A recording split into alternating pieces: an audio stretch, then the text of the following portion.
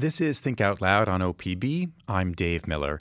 Last week, the Portland Public School Board passed a unanimous resolution allowing for the sale of its district headquarters in North Portland to the Albina Vision Trust. The local nonprofit has been working to restore the historically Black Albina neighborhood since 2017. Under the deal, the nonprofit would help the district find a new headquarters. The old site would be turned into a mixed-use area with 1,000 affordable housing units. Michelle DePass is a Portland Public School Board member who grew up in the neighborhood. Winta Yohannes is the executive director of Albina Vision Trust. They both join me now. It's great to have both of you on the show. Great to be here. Thanks for having us. Winta, first, it's been a little while since we've talked about your nonprofit. Can you remind us what the mission is of Albina Vision Trust? Sure. So Albina Vision Trust is the largest restorative redevelopment effort in the nation. We seek to rebuild the lower Albina neighborhood in a way that reroutes culture and belonging in a district that was historically home to 4 out of 5 Black Portlanders.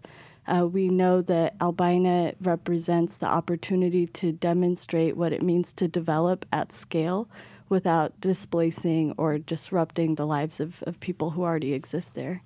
Your nonprofit has been doing this work for 7 or so years now. What do you see as your biggest achievements to date? There have been many. I think the most important is the belief that exists now that this is possible for most Portlanders, right? When we first put forward this vision, it was so big, it was so aspirational that I think there were questions. And in the last few years, we've built momentum through breaking ground on our first affordable housing project. We've spurred imagination around what can happen in Portland. And I think in general, Portlanders believe that we can do big things and that we can redevelop Albina. That's fascinating. So, it seems like in addition to some concrete things, what you're saying is that the biggest achievement is more public embrace of the vision. So to build a movement, you first start to get people behind you. Correct. Huh. Yeah, we know it's not hard to build buildings or even to transact in, complex real estate deals. We've done that for generations in Portland. What we've never accomplished is embracing the idea that our city's growth will depend on our ability to build around the lives of those most marginalized. How does the property that we've invited both of you on today to talk about, the current site of PPS's central office, how does that fit into your vision? It's absolutely critical. So the Portland Public Schools headquarters site is sitting on 10 city blocks, right? So it's a campus that should be home to more than 3,000 families. And so this is the cornerstone of the vision where we will pilot what it means to have child-centered development and create the kinds of places that reflect belonging, where wealth participation is shared broadly. This is the heart of the vision. Maybe my number then was incorrect at the beginning, because the number I thought we were dealing with is 100 affordable housing units. You just said 3,000 families. 3,000 families in 1,000 units of housing. Because there'll be more than one family within a unit. More than one person. Okay. Yeah. Michelle DePass, can you describe the current state of the central office of the PPS headquarters? Sure. Are you talking about from a physical facilities standpoint? Or I can just describe it. Physical, both what it's like and what the problems with it. Sure. So I'm not sure when the building was constructed, but it's a very brutalistic type concrete building with 2 basements in it, parking, warehouse facilities, public service areas, public meeting places, and is outdated and doesn't have a lot of natural light in it, etc. The facility feels outdated. Is it possible to just have the district fix it up? To do so, and we looked at preliminary figures, would cost taxpayers quite a bit of money, upwards of $200 million to fix it up. And as a lover of, adaptive reuse, there's just, architecturally and functionally, not a lot there. Winta, the way your organization, your nonprofit, has described this is it would be a cost-neutral transfer of the headquarters property for the district. What does that mean? What does cost-neutral mean specifically? Correct. So as Michelle alluded to, the district looked at a few different options for addressing the unfunded liability inherent in their building, right? So, Dave, the district will either have to do something to fix the building, or it will have to bond for a failing building in the future. So across the scenarios, the only option where the district is not pouring hundreds of millions of dollars into the building is for them to relocate into an existing building. AVT, Albina Vision Trust, is proposing that this is the time to do it when real estate market conditions are most favorable for that kind of transaction. So meaning because there's a lot of unused office space right now because of the pandemic and work from home and general Portland malaise. Correct. Okay, I said it, you didn't. So, meaning is your offer that that you'll take over their old building and then you will give the district at no cost to them a fully ready to move in headquarters somewhere on the west side of the river? Close. So we are proposing that we will work with the district to source a competitive deal for an alternate site. The district will use the revenue from the sale of their current building to then acquire the new space and move into it, and that all of this will be on a cost-neutral basis to the district. So, meaning you'll make sure that you give them enough money for the old headquarters that they can use that money to fully pay for a new to them headquarters that is seismically okay and that will fit for their needs. Correct. Michelle, it's even if there weren't a question of redressing historical wrongs, and that's a big even if, and I want to talk more about what Albina means to you, what this project means to you, not just as a school board member, but even if that weren't the case, this seems like a no-brainer for the district. Instead of having to pay upwards of $200 million for a renovated central office building, you'll get one that is in better shape at no cost. Am I missing something from the district's perspective? I don't think you are. I think that's true. The potential, what we can do with the sale of the building and what we can get on the market currently, and we don't have a location, by the way. I want to make sure that we don't have locations picked out. We are in the midst of developing a list of criteria. So we'll look for a space that has, enough parking for a number of employees, enough spaces for a number of employees, public meeting space that the tenant improvements can pencil out. We want to make sure that all of our stakeholders are able to be served. But yeah, that's true. And also with this transaction, and the resolution was just to go in to transact with Albina Vision Trust, not to buy anything in particular in a particular location. It was to go forward, to say you can go forward, district. With a timeline and a process. So we have the potential to do right and do good at the same time. So we have the potential to locate staff and employees in a cost-neutral way, that in a building that has better benefits than the current building. So those are reasons why it made sense unanimously for the board to go forward. But there's also, to me, the question of timing. I mean, folks who are paying attention to PPS issues will hopefully know that there are really serious budget issues right now. The teacher positions, for example, are going to be cut. And even if Albina Vision Trust is going to be helping out with some of the due diligence here and some of the real estate work, this is still going to take some district resources at a time when you have a lot going on. Where does this fit in terms of the district's priorities at a challenging time?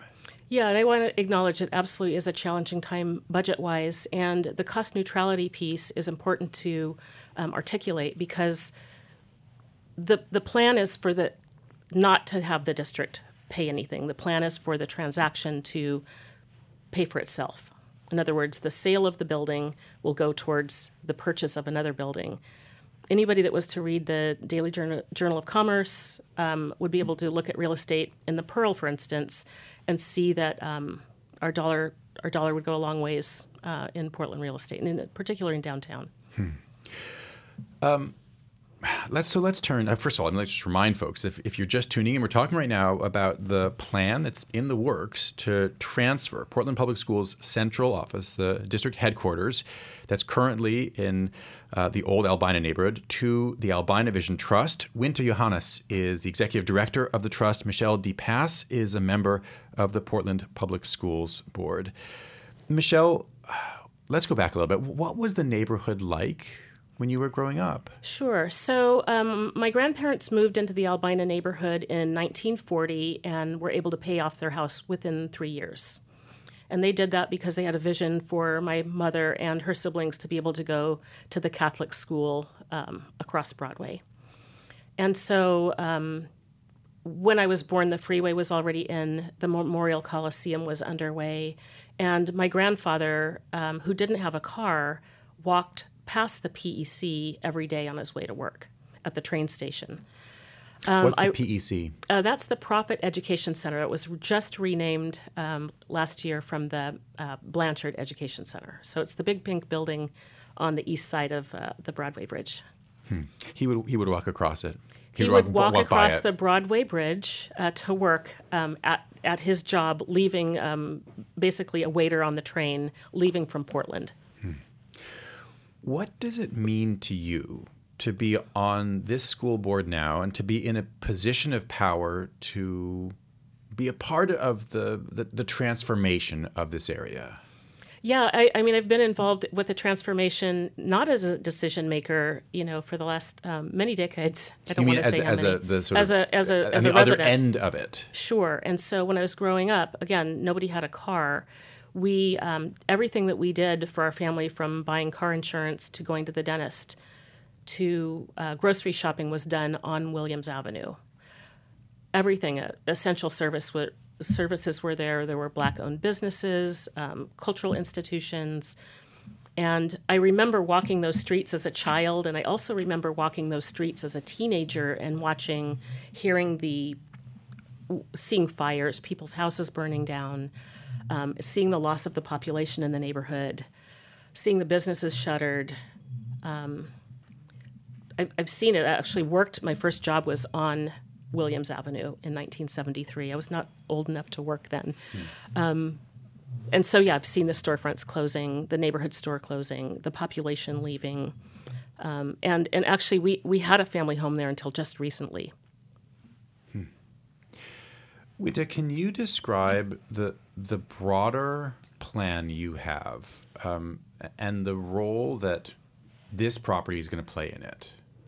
Yeah. So, the type of neighborhood that Michelle was describing can't be recreated, but, this offers us the opportunity to think about what it means to build those kinds of neighborhoods for the future. And so on the current Portland Public Schools site, we envision building the kind of community where there are renters and homeowners, where there are spaces where everyone can keep eyes on the children, where those living in affordable housing will still have million-dollar views of the city, access to the regional waterfront park that is in development by Albina Vision Trust, that we can create a world-class neighborhood where being born in that district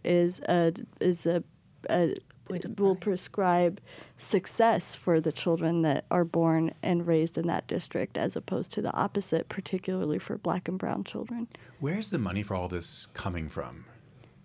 So it's coming from public and private sources. We've become experts at fundraising and mobilizing the kind of capital that is necessary to execute.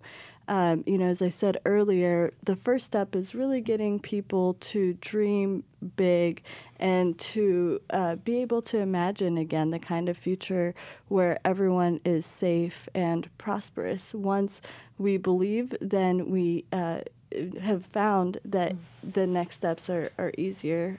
We've already brought, $70 million of new investments to the district just in the last 4 years. And so this resolution by the school board is a really important indicator that they are serious about relocating And so this will enable us to continue to fundraise to bring the sources necessary. As our listeners may remember, the district still has some undefined plans to move the Harriet Tubman Middle School, which is overlooking I-5, just a tiny bit north and east of the site you're talking about. That potential move, or planned but still without definite plans where, that move is because of proximity to I-5 and concerns about air pollution. The site you're talking about is not that much further away. And so I imagine some of the same, even if we're not talking only about, middle schoolers' lungs, they're still human lungs. How much do you worry about that when you're planning for a major new residential neighborhood? It's absolutely critical. It's critical. So we know that Albina currently not only suffers from I-5, the traffic from the freeway, but also it's an urban heat island because of all the parking lots that have replaced homes, businesses, and cultural centers. So as we think about Albina of the future, we see this as the opportunity to build a district that is climate friendly, and so that has to be a key part of how we plan for the district. We know from Albina 1, which is just east of the Portland Public Schools site, that the air quality is safe for families living there. So we feel comfortable and confident about the residential redevelopment and vision at the PPS site, but climate justice has to be at the center of how we move forward. You said at the very beginning that Albina Vision Trust is the largest effort in the country of its kind. And the kind of urban, quote-unquote, urban renewal projects that tore up especially Black or people of color neighborhoods all over the country, that put freeways where people lived. Those happened all over the place. But what you said is your effort is the largest in the country to reverse that, to address that. Does that mean you don't have models you can look to that have already sort of, I was going to say paved the way, but that seems like unpaved the way? No, so it's in Portland and in Albina that we are creating the model. So in Lower Albina, we're looking at 94 acres right on the central city, adjacent to the river, with only a dozen or so property owners, most of whom are public entities. Those conditions don't exist anywhere else. So models we look at in other cities might include components around a freeway cover or river restoration. Those happen. Big digs in various places Correct. Have happened. Yeah, and so, but there's nowhere else that all of these elements exist together. And nowhere else is a redevelopment vision of this scale so feasible.